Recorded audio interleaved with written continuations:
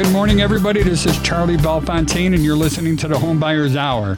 This show is dedicated to client advocacy, and we bring on some of the best real estate professionals in the area. In the studio with me today, I have a lovely young lady who's a very successful real estate agent, and her name is Kimber Galvin. First of all, though, I want to go ahead and introduce the people that we have on the phone with us. And first of all, Joey Matthews of the Federal Savings Bank. Joey, can you say hi and give us a little bit about your company? Hey, what's going on, guys? Joey Matthews of Federal Savings Bank, NMLS 133-0694. I'm never going to get used to you having to say that number all the time. I'm so glad that I don't have to do it. I might switch my middle name to just that number. We'll see what happens. I don't know. Compliance might kill me.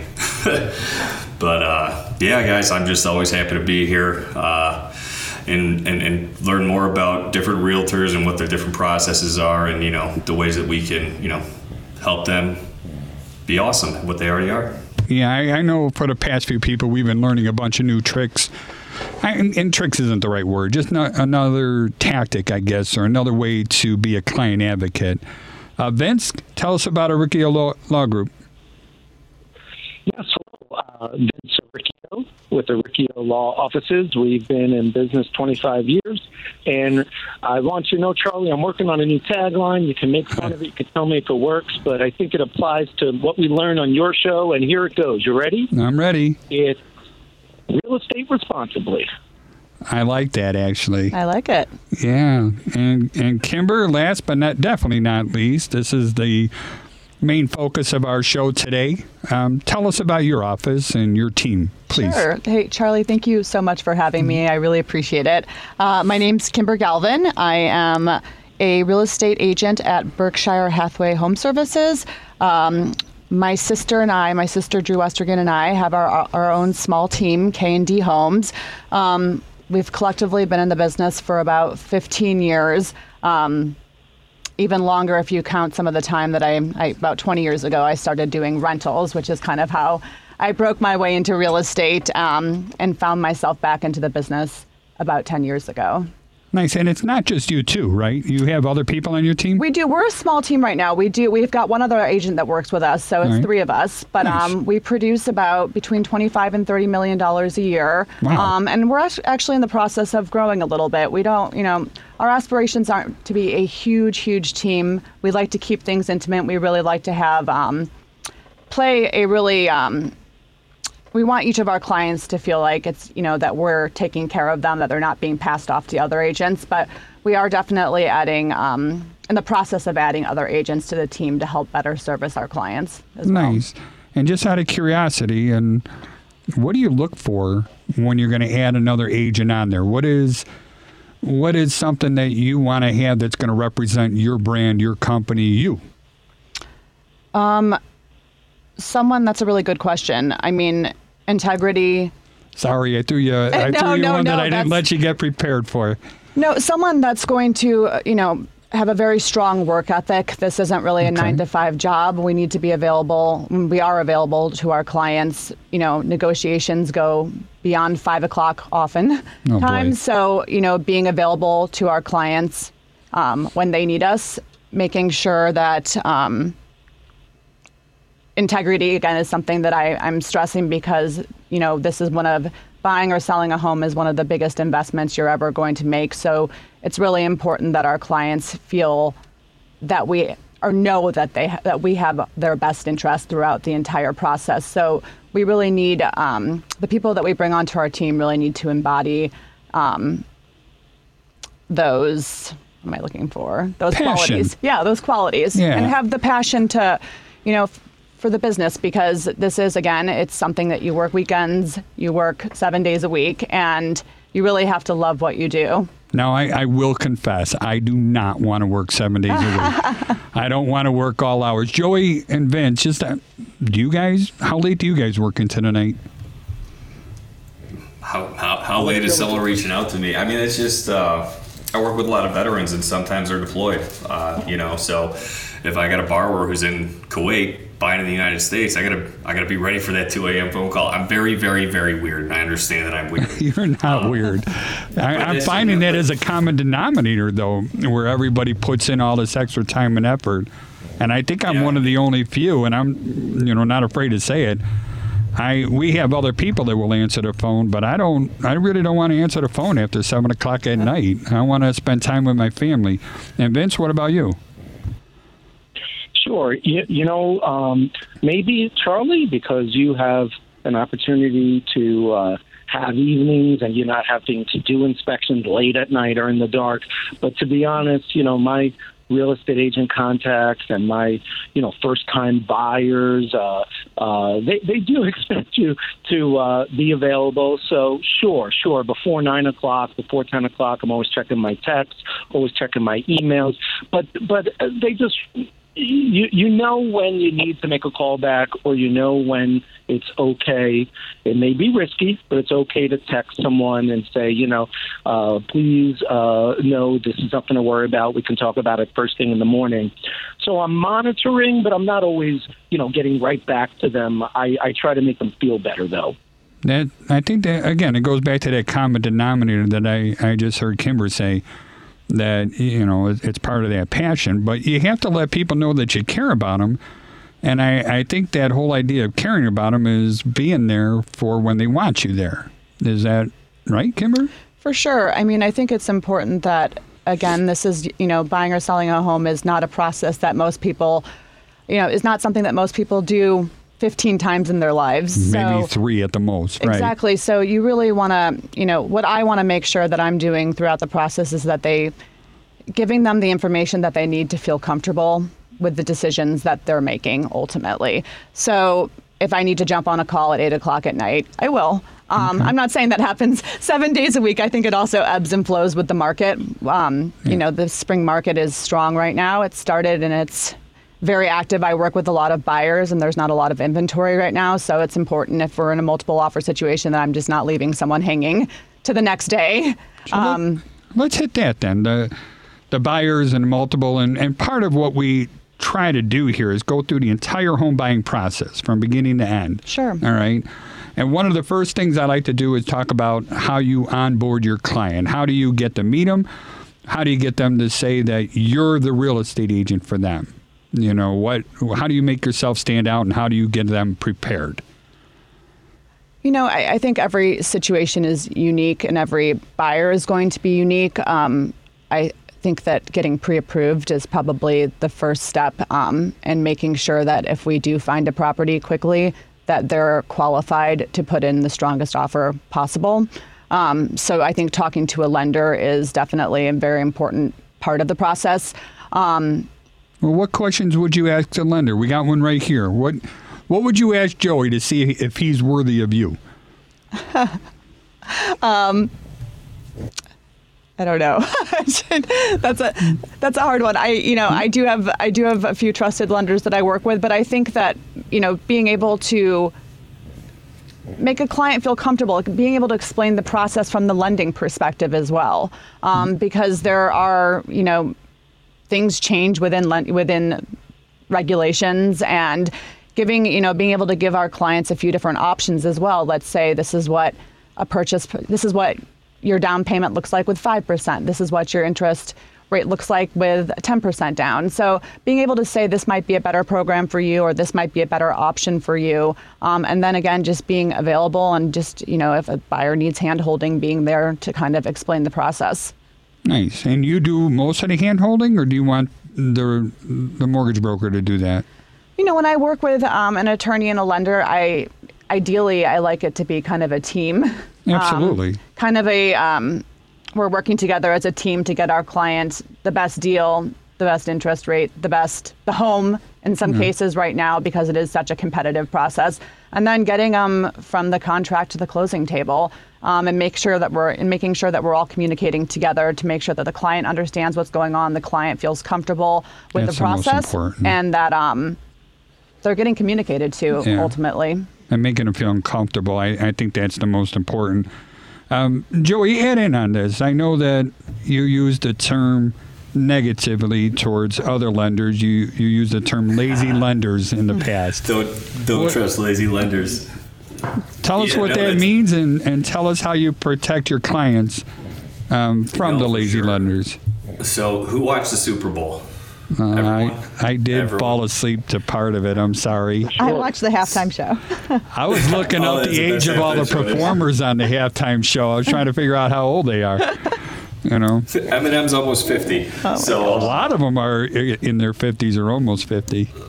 It's crazy, but no. So the commercial that won, top ad or was voted top ad came from Rocket Mortgage, right? And I was just laughing my butt off because, again, don't trust lazy lenders, but and we are not calling Rocket Mortgage a lazy lender, just to be clear on that, all right? Yeah, hey, again. It was just an ad we saw in the Super Bowl, right? There's, Rocket's Rocket, and they certainly make enough money to pay for an ad at the Super Bowl, all right?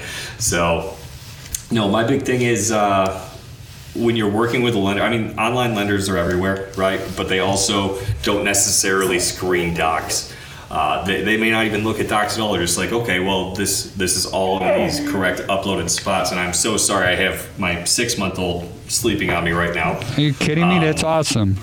Yeah, I'm an adult. But no, so the big thing for me is it is hand-holding a lot with the first-time home buyers. With follow-up buyers, it can be a little bit different, especially if they bought in the last 3 or 4 years, because they can be used to the process, right? Anytime I'm working with someone, I want to know what their long-term goals are. I want to know what their short-term goals are, right? So if they're going to be buying a property and they plan to be there for 3 to 5 years, I discuss different ways to maximize their financial position, right? So I'm working with someone right now. You look at the difference between putting 5, 10, 15, whatever percent down, what it does to rate and payment, and what it does to their long-term goals. So and when I pre-approve someone, I'm verifying everything, right? I want to make sure that I have my 2 years work history. I want to make sure I have my income I can use. But the biggest thing that I want to do is I want to make sure that I know what their comfort level is with a payment, because what you can do and what you should do are incredibly different things, right? Explain. So if someone tells me they have a $2,500 maximum payment that they want for principal, interest, tax, insurance, all that good stuff, I want to make sure that they know what their price point is, and I want to talk to the realtor about it too, because I don't know how much the buyer is communicating to the realtor regarding their monthly price point and what that does on my end, but yeah, just because you can afford $5,000 a month doesn't mean you need to be paying $5,000 a month. Because if you do and you end up house broke, the first call you're making is to me and asking why I let you do it. So yeah, do you really get those calls? Oh no, I've never let someone do that. I'm not that guy. Duh. I should know better. I tell people. Yeah, I screen everything. I've never had a pre-approval go on under contract and then get denied. I've never had a borrower denied. If I did, I would honestly quit this industry, because that is the definition of a lazy lender, is getting a borrower denied. So don't trust lazy lenders. That's my thing. Has that happened to you? Where somebody gets pre-approved and all of a sudden everything goes crash and burn? No, knock on wood, I haven't had that experience. So, but most of the time you use the people that you have relationships with, I assume. Yeah, I mean, I always refer a few different lenders out to my clients that I trust, and oftentimes they go with one of those people, and oftentimes they go their own route, and it tends to be when they go their own route with someone like an internet broker or an internet lender. It can be very challenging. I haven't had something fall through because of financing, but I've seen clients that have turned into files at banks, and that no one can get a hold of the lender. We don't know what's going on. Mortgage contingencies are passing, and it's just, again, it's the communication part of it, just not having, and it's very stressful for the buyer. That I can see. Yeah, the frustration for everybody, and then that just ruins the whole experience. And not only that, but then it starts getting people onto emotions, I think, and that just makes it more difficult to communicate, when it comes down the road. So sure. So, and okay, let's get it back on here. We got a client. They chose to work with your team, and you're showing them houses. You find the right house.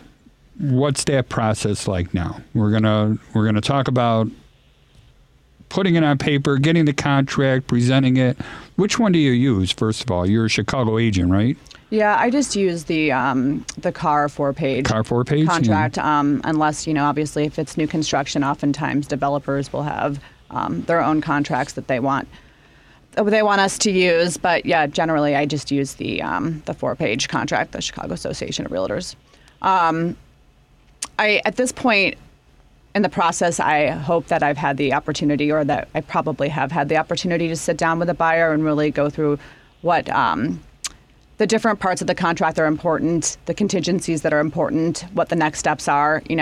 Every transaction is different, but I really do my best to set out a timeline so they have expectations of how long an attorney approval period goes on, when to order the inspection, when they can expect the appraisal to occur, things like that. And so they really are familiar with all that terminology as well, so things aren't coming as a huge surprise. And it moves fast, too, doesn't it? I mean, right when you sign that contract you presented, they come back and it's approved. You got, what, 7 million things that you got to do? There's a lot of stuff. There's a lot of different moving parts and a lot of people involved in the process. So I really, again, education's such a big part of our process with buyers, that we really want them to understand what the major milestones that they're going to be hitting, what earnest money is. A lot of buyers don't even understand what earnest money is, and that's a surprise that after right of attorney approval, they're going to be putting 5% of the purchase price into an escrow account. So we really want to go through and make sure that they understand all these different components of the contract that they're signing. Nice. You almost have to be an attorney yourself, in order to do stuff like that. But isn't most of the real estate classes that you end up taking and to get the license, isn't it mostly contract law? There is a lot of contractual. I think you really learn how to be a realtor from experience. But there is a lot of the contractual, the contractual jargon that occurs in those classes that's important, obviously very important as well. So that brings us to Vince, actually. When do you bring in the attorneys? When do you want your client to start, meeting somebody or choosing who they're going to work with? Is that done before they sign the contract, or do you wait till afterwards? Or?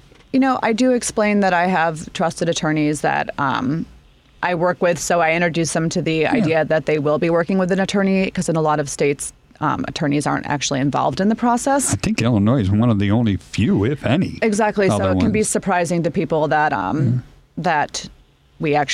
that both the buyer and the seller will have an attorney that's representing let me ask Vince one question, because he's in Indiana also.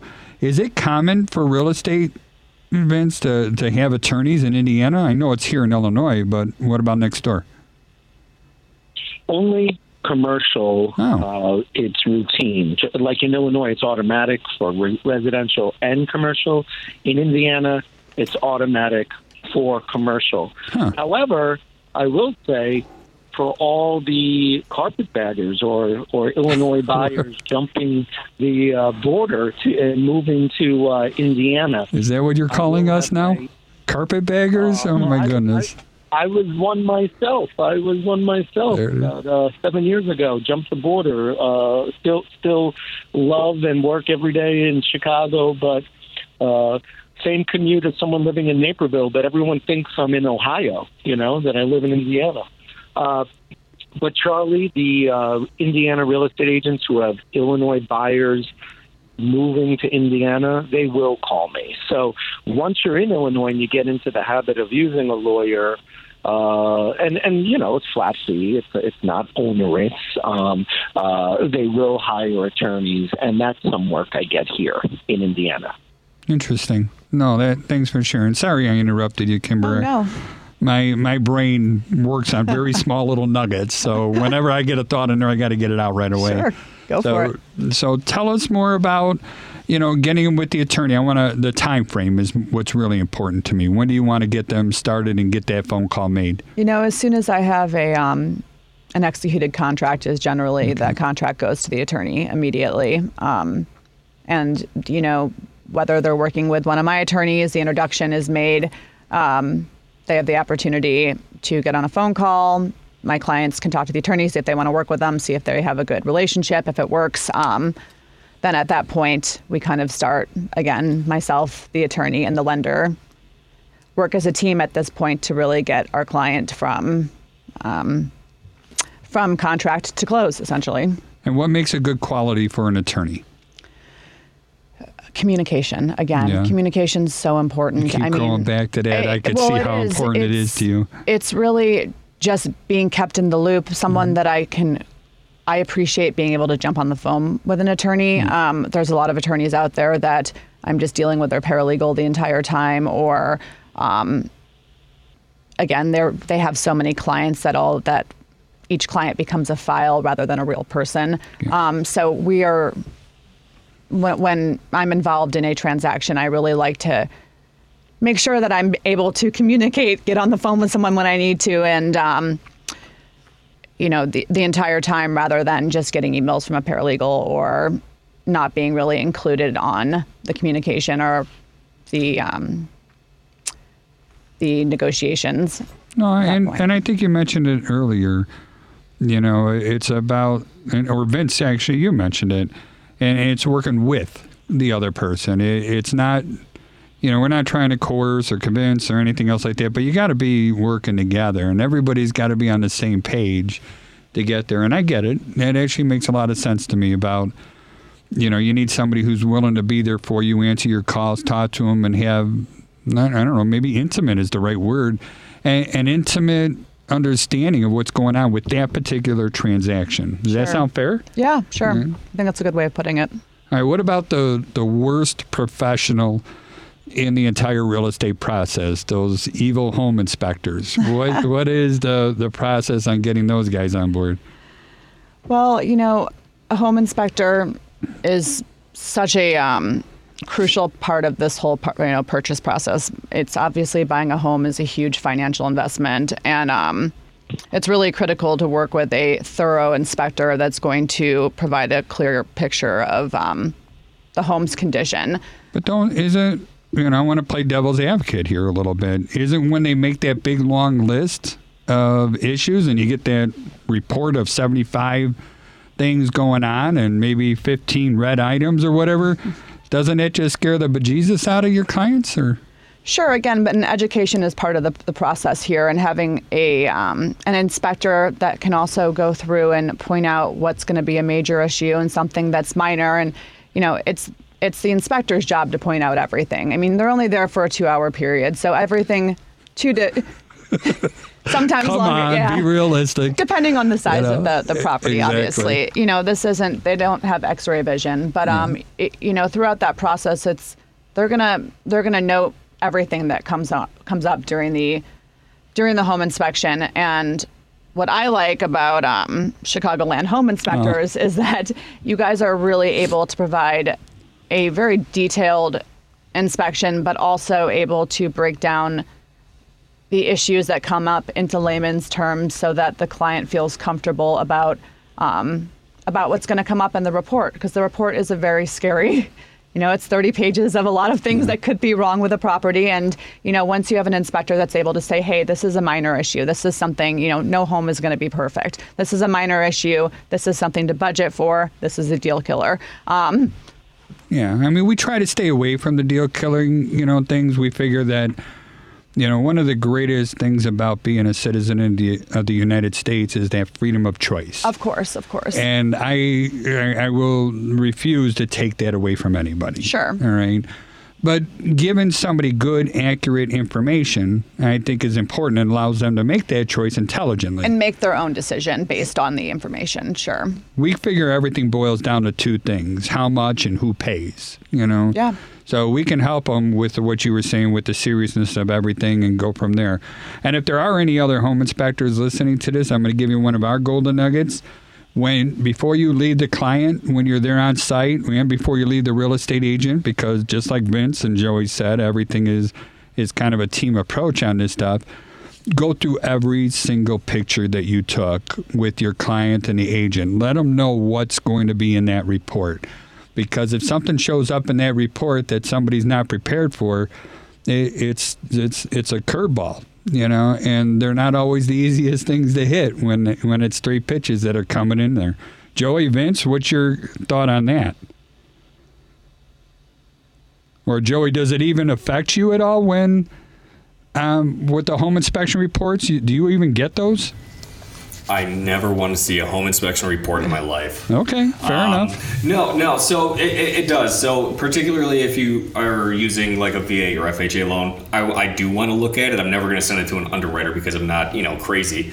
But I want to see if there's anything that I know a VA or FHA appraiser is going to come in and be like, hey, the health and safety handrail stuff. The health and safety, yeah, absolutely. I like to stay ahead of problems because once you're behind a problem, then it's a real problem because then you're adding a week, you're adding 2 weeks. You got to get something repaired because you can't just do a seller credit for repair unless it's something weather related that can't be fixed. But if it's a handrail, it's a quick fix, it's easy. If it's chipped paint, silly things like that, it's super easy to deal with as long as I know up front. So while generally I don't ask to see an inspection on those government loans, I do prefer seeing it. Nice. And Vince, what about you? What makes a good report or a good home inspector as opposed to, a good old WTF when you look at it?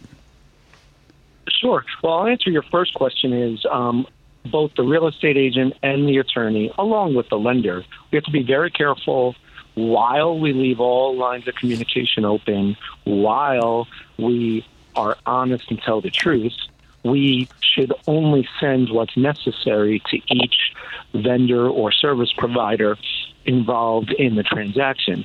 For instance, the lender doesn't want to see, and the attorneys and the real estate agents know, or the better ones do, know not to send the inspection report or not to send attorney review or exchange of letters between attorneys about inspection items, and especially addendums, the extra piece of paper that you add to a contract changing a term.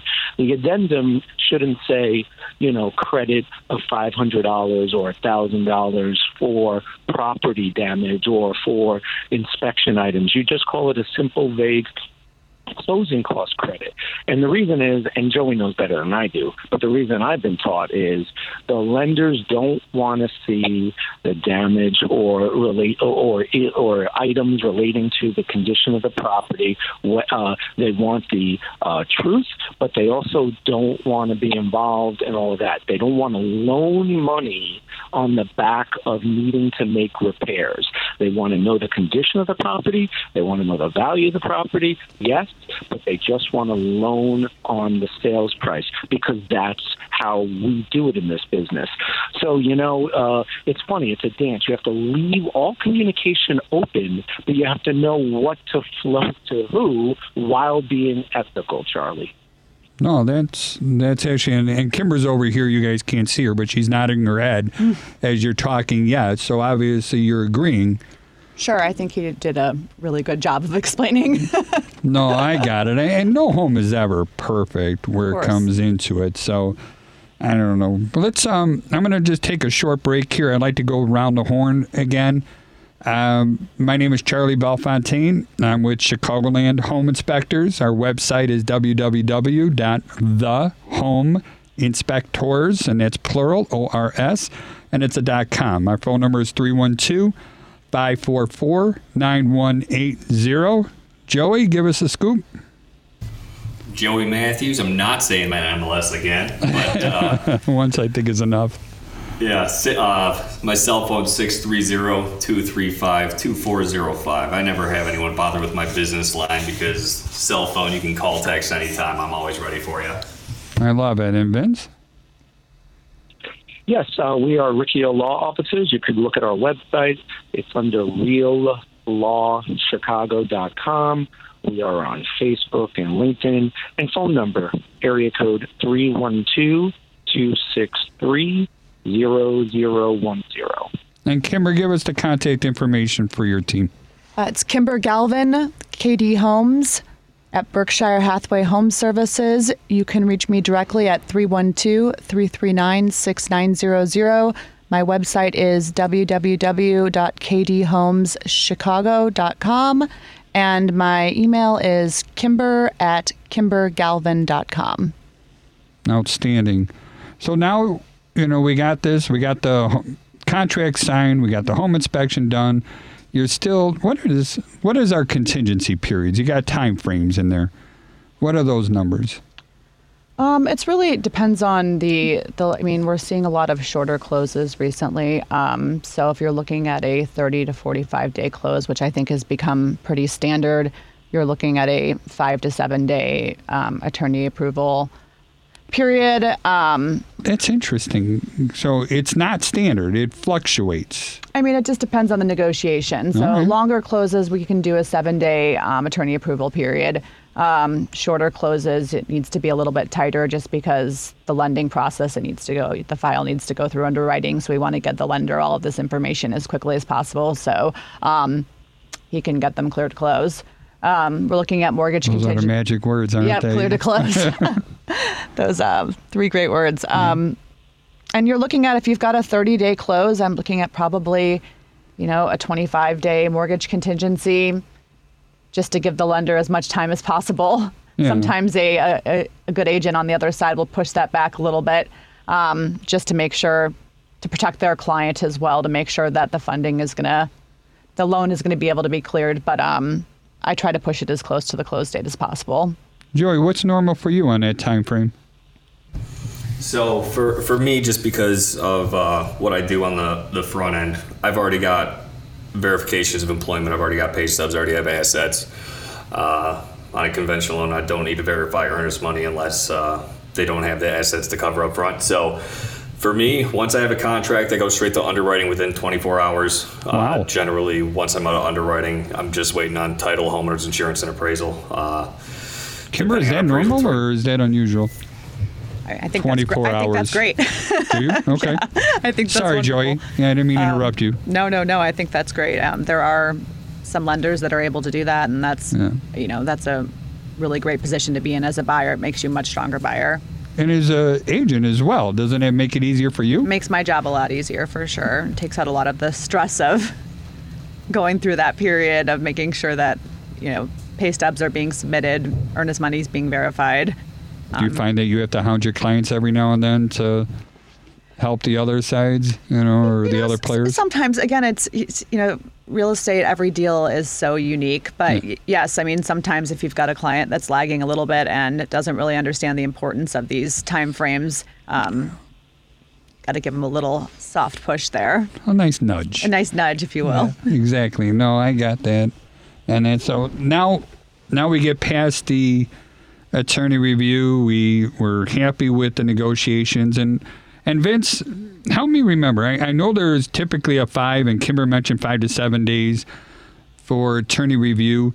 But isn't there another time frame after that where you have to finish with the negotiations? Am I incorrect on that? You are correct, but it's almost a very odd or strange phrase. So the 4-page card, Chicago Association of Realtors, it'll have a blank line for the number of days for attorney review, and the real estate agents assist and at the outset put in, as has been shared here already, typically 5 or maybe 7. The 13-page multi-board 7.0, a contract more often used in the suburbs or especially with single-family residences, it has no blank line. It already has pre-populated, set-in-stone 5 days attorney review. But as to both contracts, both versions or templates that we use here in Illinois, there's an additional 5 business day window for everyone to work things out, for the lawyers to speak and interact. And as I explain it to first-time buyers, because experienced buyers or sellers already know this, but I call the first 5-day period the first touch deadline. That's where it's speak now or forever hold your peace. You got to reach out to each other as attorneys, or the contract set in stone. Move along. So there's a first touch deadline. We will write a letter to the other side modifying the contract or mentioning inspection items. And then after you do your first touch deadline, 5 business days, everyone by contract has another 5 business days to sort it out. But here's where it's weird. Here's what's so funny. If you ever read the contract real closely, it says if for the second 5 business days for everyone to sort things out. Thereafter, when that expires, anyone can kill the deal. So it's kind of like this gray zone where you're still in a deal, even if it's taken 2 weeks. But by the way, especially the agent on this call, no agent will let any attorney take 2 weeks to do anything. So we never even get that far. Is that true? But isn't it? But isn't it funny? Well, when you work collaboratively, they'll call you and they'll be like, "You must be the worst attorney ever. Why would it make sense?" I haven't received that call, but in my mind's eye, that's the script I would write. Okay. But actually, when you read the second 5-day deadline, so now you're looking at a total of 14 days, you're still in a deal. It just says at that point anyone can terminate. And here's the kicker, and I know I'm dominating a lot of time. Last sentence. No, please. It's so odd because anyone could terminate by disagreeing and denying a counteroffer anyway in that window. As a lawyer, it's perplexed me. It's like saying you got 14 days to work it out, or thereafter anyone can terminate. But by the way, prior to the 14 days, you can still terminate. Go figure, Charlie. I hear that. But, it's, well, I lost my train of thought on something there. You said something that sparked about the time frame. Oh, I know where it was. It was the sellers, all right? And Kimber, I need your help on this one. I think that the whole purpose of this time frame and keeping things moving is respect to the sellers, because they're taking their house off the market. Is that phrase right? For this period of time, and they're not going to have any other buyers, or maybe they will. I don't know. Help me with that. Well, I think it's important to both the buyer and the seller. Yes, the seller is seeing their property being taken off the market, and other potential buyers coming in and putting offers on that property has pretty much been, they're in good faith moving forward with the contract and they're not going to be doing more showings. From the buyer's perspective, though, I think it's also important to really keep up with these deadlines, as first of all, interest rates are on there. As everyone knows, interest rates are creeping up. So if you're an attorney review for a month and we're not able to. Has that really happened? No, but I'm being extreme here. No, that's good. I like that. We can say 2 weeks, which I just recently was in an attorney approval that lasted about 2 weeks, and it was extremely frustrating, and it didn't have to. But during that time, their interest rates had gone up. Other properties had come onto the market that they could have potentially been out there looking at, and in good faith, buyers are putting down earnest money, saying, we're not going to be out there throwing offers on every other property. So I think, adhering to these deadlines works out in the favor of both the buyer and the seller for different reasons. I like that. That makes a lot of sense. And it's just, I don't know, to me, it's, back in the firehouse, it was always do the right thing at the right time for the right reason, and you do it the right way. Mm-hmm. And as long as you just show mutual respect to every other human that you're working with in the transaction, I think it's great. But that doesn't always happen. And I always look at these transactions as, and any one of you three jump in and debate me on this one, but I almost look at these transactions as a short-term marriage. And in order for a marriage to work, everybody has to be on board. Everybody wants to make it work. All you need is one person who doesn't want to make it work, and everything's going to come crash and burn. Would you guys agree with that statement, or? 1,000% agree with that statement. It's something I talk to my borrowers about all the time up front is, we're going to be the best friends over the next 30 days, and then you're going to forget I exist, And it's okay. You did your job. That's just fine. They're going to forget I exist until they hear a friend or family's buying, and then they're like, oh, you got to talk to my guy Joey, or, but yeah, it's crazy. And then, of course, with the realtors, I try to stay, I don't try to stay. I just open line of communication 24/7. That's the fastest way a deal is going to close. Is if everyone's on the same page. Everyone knows what's needed or what's been done, and yeah, exactly what you guys are saying. So, Vince, I heard you. And thanks, Charlie. I love your metaphor, but I've also referred to it as a dance. First of all, you have to have a willing dance partner. Second of all, sometimes one will lead, and nowadays sometimes another will lead. I know, Charlie, we may be old. It's not true that the man anymore. It doesn't even work that way. But there's ebbs and flows in a deal, and the truth is, once trust is broken, oh my gosh, the whole thing can just be a nightmare for all involved, or it can it can fall apart. So it's an intense burst of time and period of time together. It's an emotional period of time, but ebb and flow, and it's like a good dance, or it can be like a Lane from Seinfeld dance. You just I know that episode you're talking about. Yeah. No, I got that. And Kimber, what's your thought on all that too? As I mentioned earlier, I think that the goal is to really once we're under contract, the goal is to get the client to the finish line, to the closing table, and I see it when we're at this point in a transaction, then working with the lender and the attorney, and we're definitely working as a team. And the more open the more open the lines of communication, the easier the transaction is most likely going to be. And I couldn't agree more. Open, upfront, transparent. We don't know what somebody doesn't know. Yeah.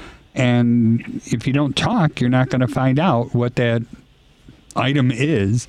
And then we can't go ahead and get a solution to everything. Every problem can be fixed. I feel the same way with the agents on the other end obviously we're always representing our client's best interest, but the goal again is for both of them to get to the closing table. So I find when I'm working with someone that tends to be, hostile rather than trying to work towards our common goal again of getting our clients closed, it just really throws a wrench in or makes a transaction that much more stressful or that much more, or adds a level of complications that doesn't necessarily need to be there. It's unpleasant. This doesn't have to be. Exactly. This doesn't have to be adversarial. The whole. Exactly. There's two human beings that are happening here. One person wants to sell a house.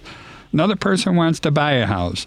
They both agreed on a price. They made this happen. I get it. There's other safeguards that have to happen. That's where the home inspector, the mortgage, the attorney, everybody else comes into play.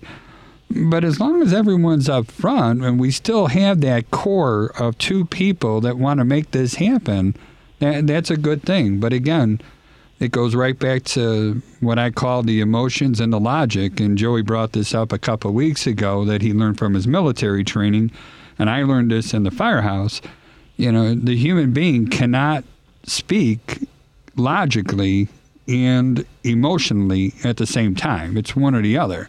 So once we get a client that's switched over to the emotion and now they want to be vindictive or angry on everything else that's going on, it's almost like that road rage guy on the highway, and it just does nobody any good. I jumped on a soapbox. I'm sorry about that. No, well, it's actually a good point. That's part of my job, too, is to absorb this. These are very emotional processes. Very. And part of my job is to kind of absorb some of that emotion, be a sounding board for my client to express themselves and then help them make logical decisions. And getting back on the thinking side. Yeah, getting them back to the logical side.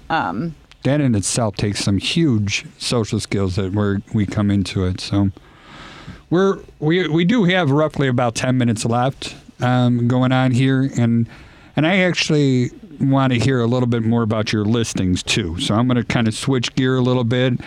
Give us some plugs. Tell us about some of your properties that are going out there, how great they are, and why somebody should buy this particular one. We have so we work all across the city and the surrounding suburbs.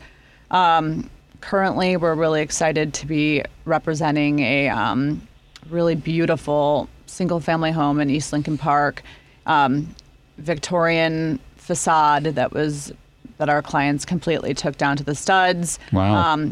I grew up in Lincoln Park, so I have a real it's a great location. I have fond memories of being a kid there. Watching the neighborhood evolve has been really interesting. It's listed. It's 6 bedrooms, 5.5 baths. It's listed at that's a huge house in Lincoln Park. $3.3 million. So it's been really fun representing the listing. We've had some really beautiful pictures taken, drone videos, the whole.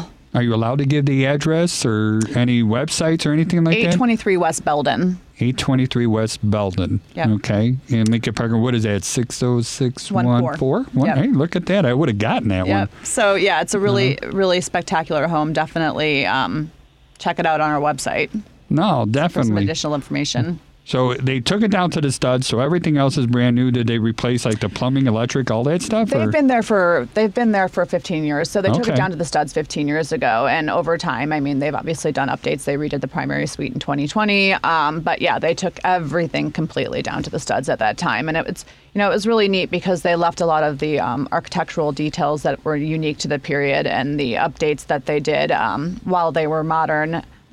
They really paid homage to the time Nice. in which the home was built. That's important to Yeah, me. so really special home, exciting listing for us. Nice. Any open houses coming up on that one?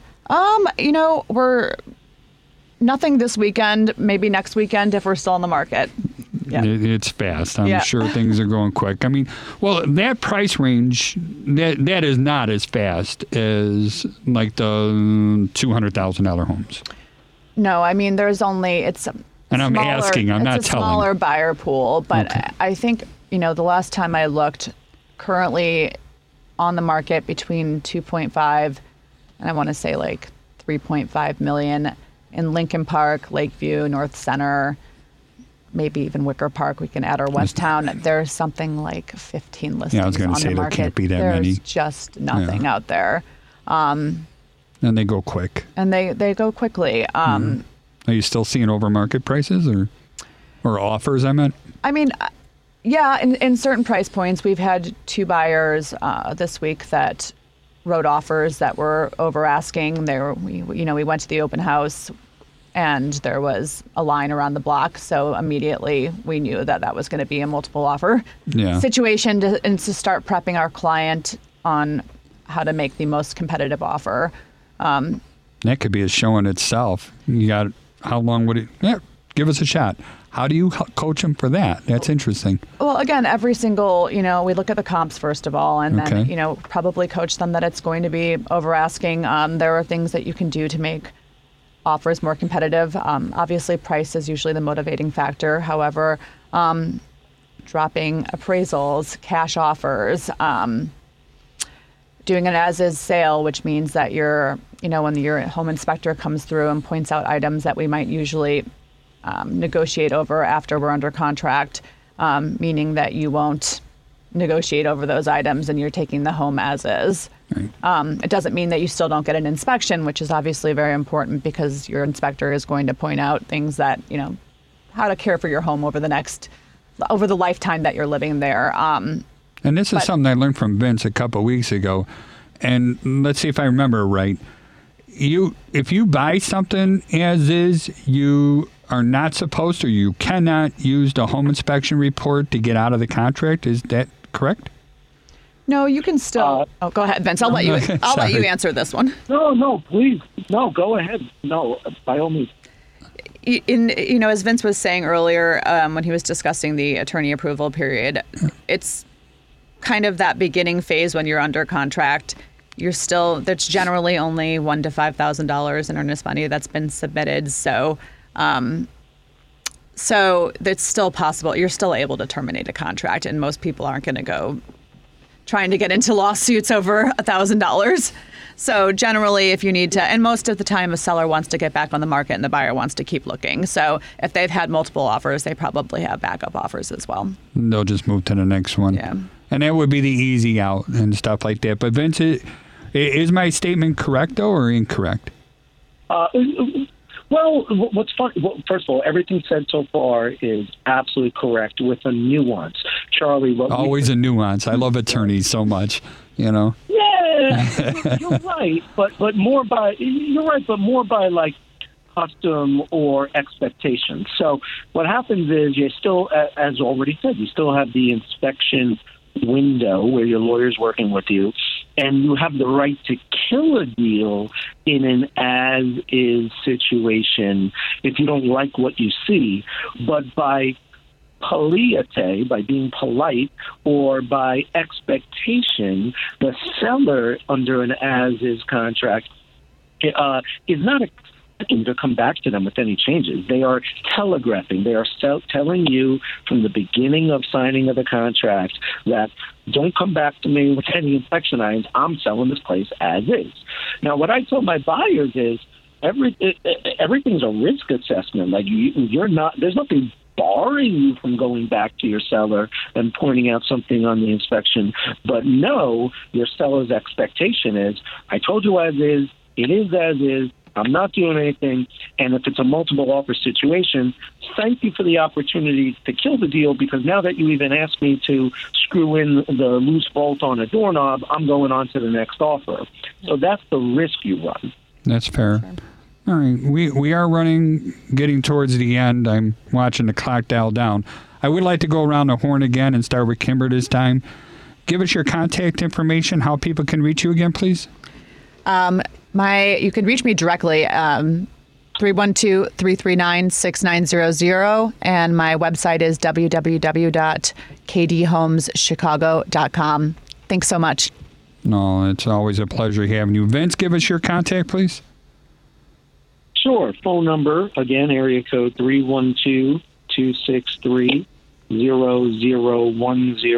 Check out our website for videos, blogs, information, questions answered, FAQs.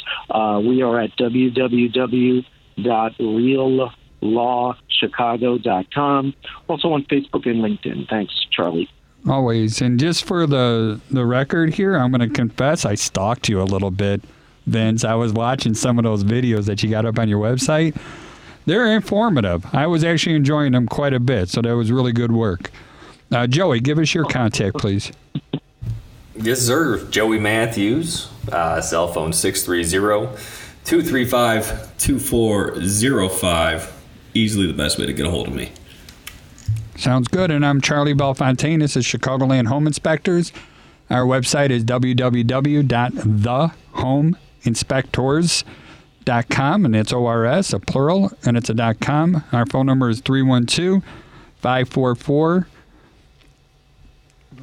I'm drawing a blank. 5443. I'll get the phone number a little bit later. I can't even remember my own phone number. Isn't that horrible? So, Kimber, let me just ask you a kind of a hard question here, all right?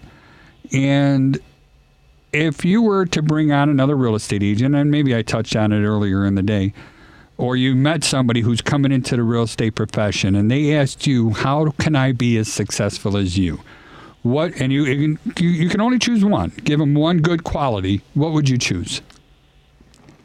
Start off as an assistant working for a top producer. Oh, my God. It's almost the same thing that I have with the home inspection. Experience is where you're going, right? Apprenticeship. Having somebody looking over your shoulder. Yep. Just making sure that you're going to end up having the education that you'll get from that experience is going to be way more valuable than any real estate class that you've taken. And,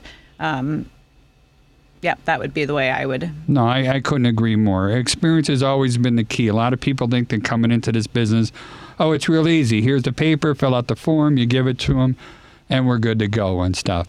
So, well, we've eaten up another hour, so we're closing in on the end here.